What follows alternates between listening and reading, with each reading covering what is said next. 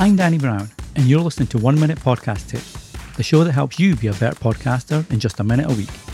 If you want more specific tips just for you and your podcast, check out the Magic Mike membership at 1minutepodcasttips.com/support.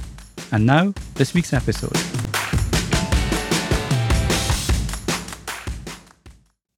A question I saw in a Facebook group the other day was one that I see online quite a bit, and that's how many ads should you have in your podcast episode?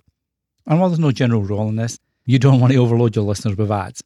So what I tend to do is make sure there's about 15 to 20 minutes between each ad. So if you've got an hour-long episode, you probably have 3 to 4 ads in there.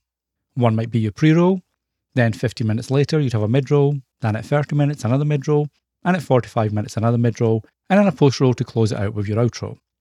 If your episode is shorter, you can play it by ear, but generally I think a good compromise is no more than one ad every 15 minutes.